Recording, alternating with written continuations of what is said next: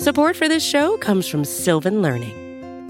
When children love learning, they can tackle any challenge life throws at them. Sylvan's Insight Assessment can help you determine if your child is ready for what's ahead.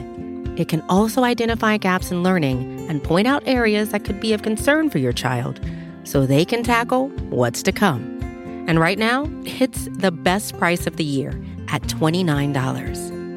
Go to sylvan29.com to learn more and get your child's assessment for only $29. That's SYLVAN 29.com.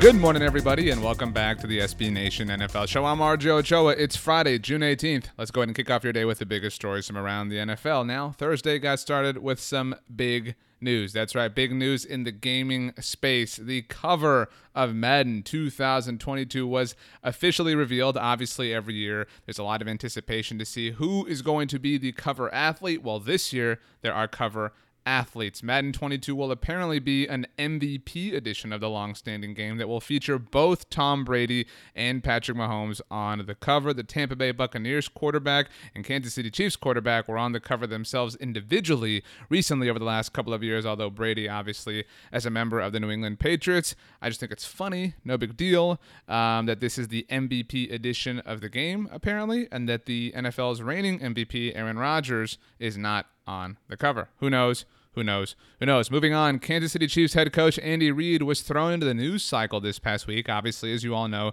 shout out to Le'Veon Bell, who said that he would never play for Andy Reid again. Coach Reid commented about the matter on Thursday, saying, "I enjoyed my time with him. I'm pulling for him. That's how I roll." Well done, Andy Reid. Well done. Let's go back to Tampa. The Buccaneers saw their season tickets sell out on Thursday. Obviously, Raymond James Stadium hosted the Super Bowl that the Buccaneers won, and it is set to return to full capacity this season. Very cool stuff to see all the Buccaneers fans getting ready to watch the world champions defend their title, or at least try to. Now, moving on to a different stadium, potentially an incredibly different stadium. On Thursday, Chicago Bears president and CEO Ted Phillips issued a statement regarding a potential acquisition of property. Here's the statement. Quote, "We recently submitted a bid to purchase the Arlington International Racecourse property. It's our obligation to explore every possible option to ensure we're doing what's best for our organization and its future. If selected, this step allows us to further evaluate the property and its potential." Now, I don't need to tell you that the Bears are one of the oldest teams in the National Football League, and obviously Soldier Field is kind of a staple of who they are, their identity, so on and so forth. But here's the thing about Soldier Field. As incredible as it is, and I've been there myself, I can tell you it sure is amazing.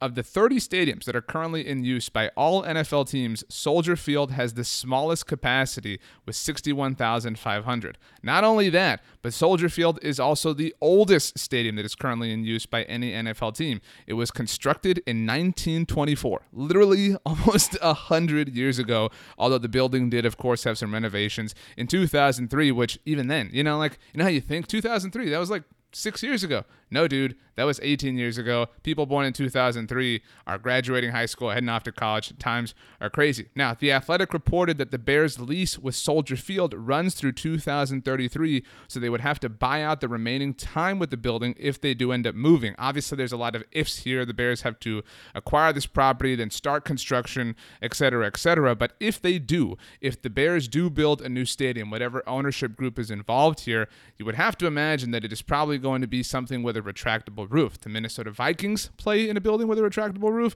and the Detroit Lions play in a building with a retractable roof. And what is notable about those particular teams and their home stadiums is that the retractable roof allowed them to host Super Bowls this century. That is the thing. When you're an NFL team or an ownership group and you build a stadium, you do it to get a Super Bowl for your market, so you can get all that money. What's more is you want to host other events. Think about WrestleMania, March Madness, multiple Super Bowls. Chicago is a great sports city, obviously had the draft there a couple of years ago, if they have a closed, a stadium rather that has the ability to close, they suddenly take out the elements that are associated with the winter months and a lot of these activities. So we'll keep you updated as those situations continue to unfold. Let's wrap up and get ready for the weekend with a couple of quick hitters. San Francisco 49ers defensive end Jordan Willis has been suspended for the first 6 games of the 2021 regular season for violating the league policy on performance-enhancing substances. Meanwhile, according to ESPN, the New York Jets and free agent offensive tackle Morgan Moses are making progress on a potential multi-year deal. The Jets are considered the favorite to sign him. Very interesting stuff there. And finally, speaking of the Jets, their former first-round pick, Deron Lee, signed with the Las Vegas Raiders. That was fun. That was a great time. I had a good time. I hope you did too. Very excited to see where this Bears thing goes. Very excited to see where the weekend goes. I hope you have a great weekend. We hope you just have whatever plans are going on. We hope they're wonderful. We can't wait to see you again. We have a new episode of The Look Ahead coming your way later on today here in your podcast feed. So make sure you subscribe to the SB Nation NFL show wherever you get your podcasts. Leave a rating, write a review. But with all that being said, let's get out of here. Have a great weekend, everybody. We'll see you on Monday.